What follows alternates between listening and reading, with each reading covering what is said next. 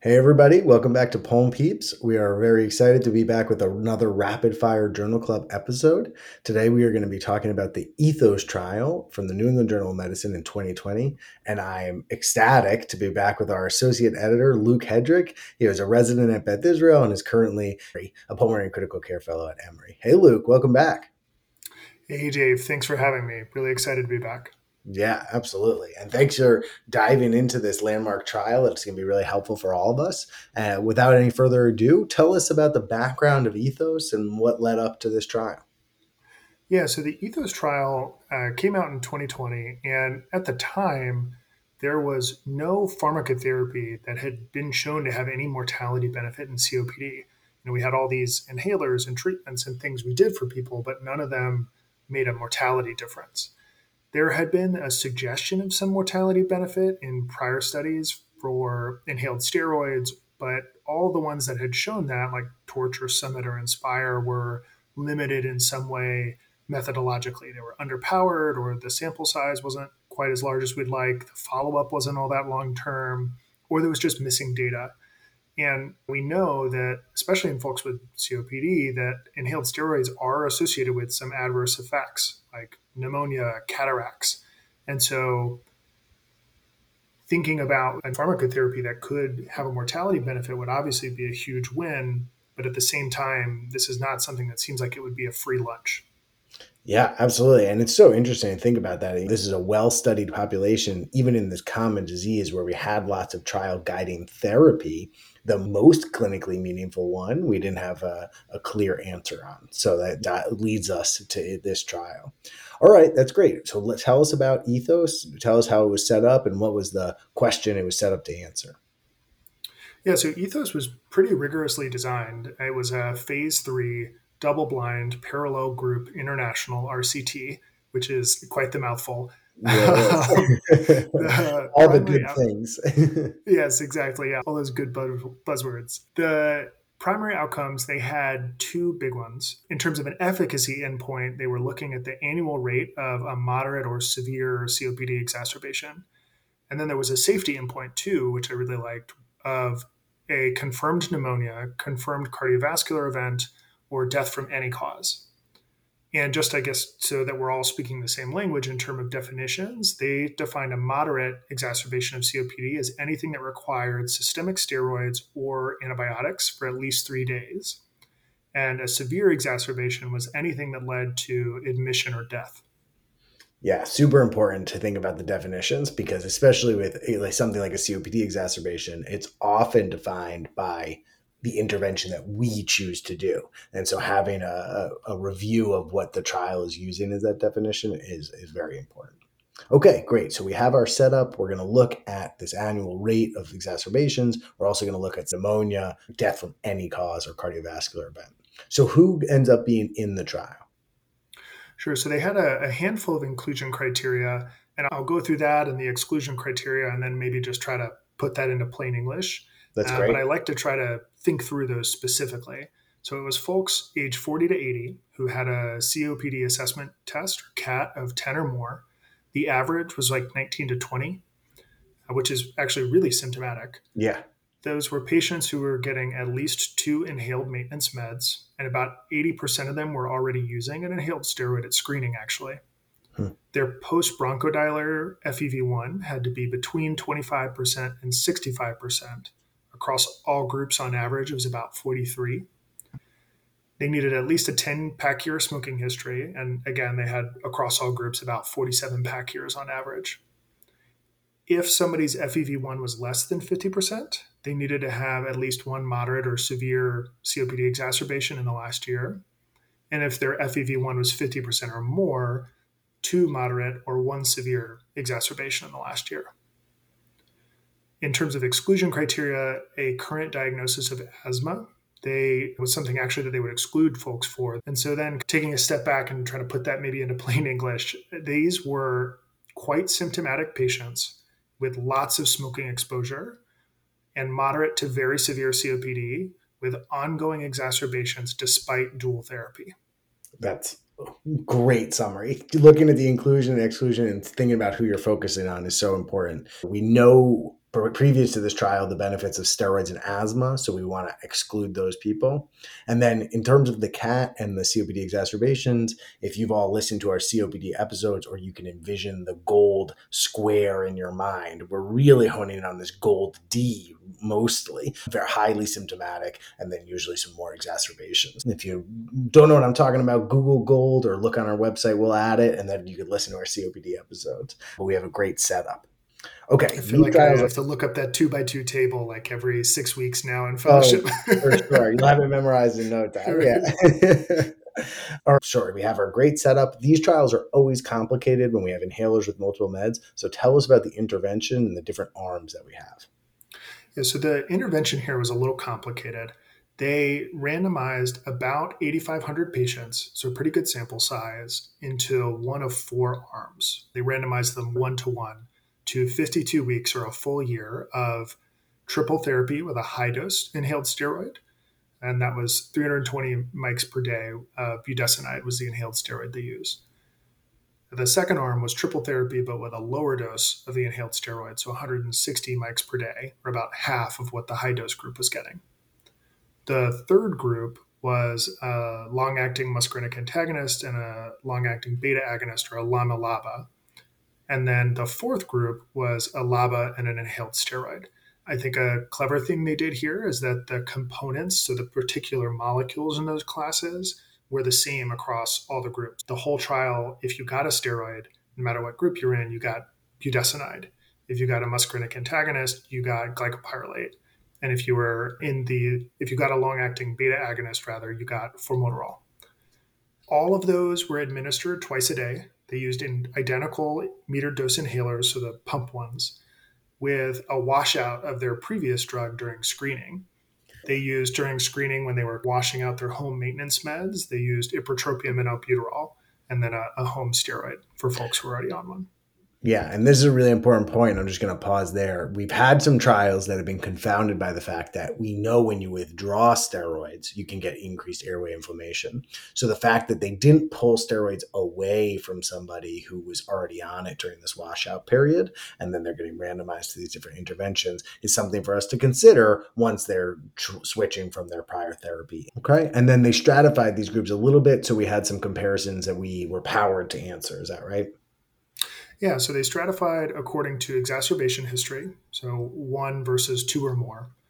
Their post bronchodilator FEV1, if it was under 50% or 50% or more, by eosinophils, so EOs less than 150 or 150 or more, and then by the country the person was in. Okay, that's great. All right, so we have our setup, we have our patients, we have four different interventions we're going to be looking at, and we have our pre-specified subgroups so we can make some statements about them later. All right, so what did we find? Tell us about what the outcomes and what we learned. Yes, whenever I look at the outcomes, either efficacy or safety wise, I always try to think of how the study was powered as a way to frame that. And so for this one, their power calculation, they needed 8,400 patients, which they just overachieved. They had a little bit more than that to provide a 93% power to detect a 15% lower annual rate of moderate or severe COPD exacerbations in the high dose arm. Of note, they actually were not powered to detect a difference between the two triple therapy arms. Of these patients, just over 83% of them completed the trial, and about 77% of them completed all 52 weeks of treatment, which is pretty good and Really pretty good long for a term year-long follow up, I trial. feel like. Yeah. Yeah. So, looking at the efficacy endpoint, in their primary analysis, triple therapy was superior to dual therapy at both dose levels, and there was no difference between the triple therapy groups. Specifically, in the high dose arm, there was a 24% reduction in the annualized COPD exacerbation rate versus a LAMA LABA group, 13% reduction for the ICS LABA group. And when you look then at the lower dose triple therapy arm, that also was superior to those other two groups, that the dual therapy groups. So there was a 25% rate reduction versus LAMA LABA and 14% versus the ICS LABA. So significant between both triple therapy arms, and the effect size was maybe a little bit higher in the higher dose arm. Yeah, interesting. Some clear numbers that your triple therapy is outperforming either of your other combo therapies. All right. And then there was a secondary analysis using, and this is where I think this trial gets a little bit interesting. They used what's called an attributable estimand, which is a way of communicating the effects of a medication or an intervention, where any data obtained after the intervention is stopped due to a lack of efficacy or a side effect just gets labeled as a poor response. Hmm. And so when they did that secondary analysis, it suggested a higher rate of COPD exacerbation across the board. And so all of the groups maybe did a little bit worse than the primary analysis suggested, Hmm. but there was no change in the comparison between the groups. And the effectiveness of that intervention seemed pretty robust, even in that secondary analysis. Okay. Yeah, that's an interesting way. Being thorough and rigorous with their assessment to make sure that they have a complete understanding of what the impact of their medications were on the trial population. All right, let's talk about the mortality. It's something of great interest for these patients. Yeah, I think this is really, I think, the part of the reason we're talking about this trial in the first place. In this study, high dose triple therapy improved mortality compared to a lama. The hazard ratio there was 0.54, and their confidence interval ran from 0.34 to 0.87. Pretty robust. But interestingly, there was not an improvement in mortality when it was compared to low dose triple therapy or the LABA ICS arms. The low dose group actually did not improve mortality, compared to any of the other arms. Interestingly, in another paper, there was an updated analysis that was published a year later in the Blue Journal, where they used the final retrieved vital status data. So at the time of initial publication, they were missing the mortality data on 384 of the patients. They Hmm. found of those 384, they managed to get 354 of them, kind of what their vital status was at week 52. And in that updated analysis, they actually confirmed their initial findings with a number needed to treat to prevent a death of only 80 for the high dose triple therapy arm versus a lama, which is like pretty robust when you think about how many patients we all have on our panels. Yeah, absolutely. There was a trend in favor too of the high dose versus low dose arms, as well as the high dose versus the ICS LABA, but those didn't quite reach significance. Right. And it's always interesting when we have these trends. I think if everything's pointing in one direction, it makes us feel like the could be significant, but we always have to acknowledge that we're not reading our statistical endpoints that we've pre-specified. And then Um, let's talk about, we think about even outside of our asthmatics, just phenotypes of these patients. And one thing they thought about pre-stratification and that we should address is sort of their baseline eosinophilia, since we know this could have some degree of insight about their airway inflammation. Yeah. So when they looked at that pre-specified group, the mortality difference of the high dose triple therapy compared to a lama seemed to generally show increasing benefit around 200 EOs as the tipping point. So once you reached about 200 cells, it seemed like there was more benefit as your eosinophil or inflammation, what we use as a marker of airway inflammation, was higher, which would fit with that physiology. Absolutely. It definitely helps us correlate what our effect is and just makes sense to us. Okay, very cool. So, anything else that we should take away about the mortality? Yeah, I think there's just a couple other things that I just wanted to point out about this trial that I think are makes the findings a little bit more robust or make me more confident in their findings. So that in that updated analysis, they did some interesting statistical work to try to figure out how robust their findings were or how fragile they were. First, they used a tipping point analysis, which suggested, again, that the findings were relatively robust, that you would have had to change a significant number of outcomes for the statistical significance to swing the other way. They then used what's called a landmark analysis, where they excluded the first 30, then 60, and then 90 days of treatment. And the effects remained significant. So even in just the patients taking the inhaled steroids at baseline, the reason they did that, we hinted at earlier, is that we know in some folks who are taking an inhaled steroid, if you just stop it, they can rebound into an exacerbation essentially. And so by excluding those first 30, 60, 90 days of treatment and still finding a significant benefit, it would suggest that mortality difference we saw was not being driven by a withdrawal effect from their baseline inhalers. Yeah, that's really interesting. As we were talking about, it builds on our earlier point. You have to think about this washout period. If we remember, we had a highly prevalence of using ICS during the washout. They could continue that, and so then if they got randomized to one of the non-steroid arms, you could ask yourself, is this just the dropout of the steroids that happened? So doing an analysis that addresses that concern is very interesting. Yeah. And then just one like small pearl here that I noticed when I was reading through this is that across all the groups, in people who died and had an exacerbation of COPD, the median time to death was 30 days. And if that exacerbation was a severe one, so anything requiring admission to the hospital, that median time to death was 19 days. These exacerbations are really bad for people. Absolutely. If you guys have not listened to our COPD episode, I think it's definitely worth taking a listen. We were talking to Brad Drummond from UNC, and he would talk about these as like lung strokes. Like this is an exacerbation. We think of them so commonly, but this is a huge impact on your mortality. So the fact that we see it in this prospective trial just underlines that point. Okay, so we've talked about the mortality, we've talked about the exacerbations. What about safety? You raised some concerns with inhaled corticosteroids. We worry about pneumonia, we worry about adverse effects. What did we see about that? Yeah, so adverse event rates were actually quite common. So they range from 61.7 to 64.5% across all the groups, actually, with serious events happening around 20% in all the different groups. Hmm. Those adverse events were most commonly nasopharyngitis, COPD. Interestingly, it's not totally clear to me how COPD was an adverse event here. Yeah, Uh, that's and what then an upper was respiratory tract interesting. infection was like the third most common. In terms of specific ones, so I know we worry about pneumonia when we're inhaling a steroid, and that was about 3.5 to 4.5% of patients in the groups that were getting an inhaled steroid, and 2 to 3%, or excuse me, 2.3% in the Lama LABA group that did not get a steroid. And in Okay. that group that did not get a steroid, they had a longer time to their first pneumonia, which may suggest there is in fact this real concern about pneumonia.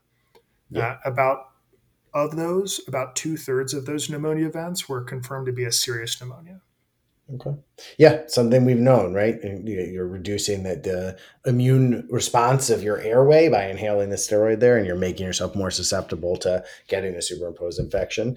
But then we always have to take it in the context of the other things we care about, like hospitalizations, exacerbations, and death. So, Right. cool. I will say one thing that was a little reassuring, at least, is that there was no significant difference in the systemic effects of the steroids. So there was no higher rates of diabetes, of fragility fractures, of ocular effects, because I know these are things we also worry a little bit about when folks are getting a bunch of steroid. Yeah, absolutely. And these are the types of things that come up, people ask about, they've heard about it for systemic steroids, but less of a concern. Okay, we have a lot of information we just went through, a lot of things that we've taken in, incorporate our practice. What's the bottom line? What's your takeaway? Yeah, I think the takeaway for me here is that in this study, triple therapy with a high dose inhaled steroid component reduces COPD exacerbations compared to dual therapy and decreases mortality when compared to lama-laba regimens. Individual patient characteristics may affect the magnitude of that benefit. And really, more importantly, mortality reduction is a real achievable goal of therapy in COPD.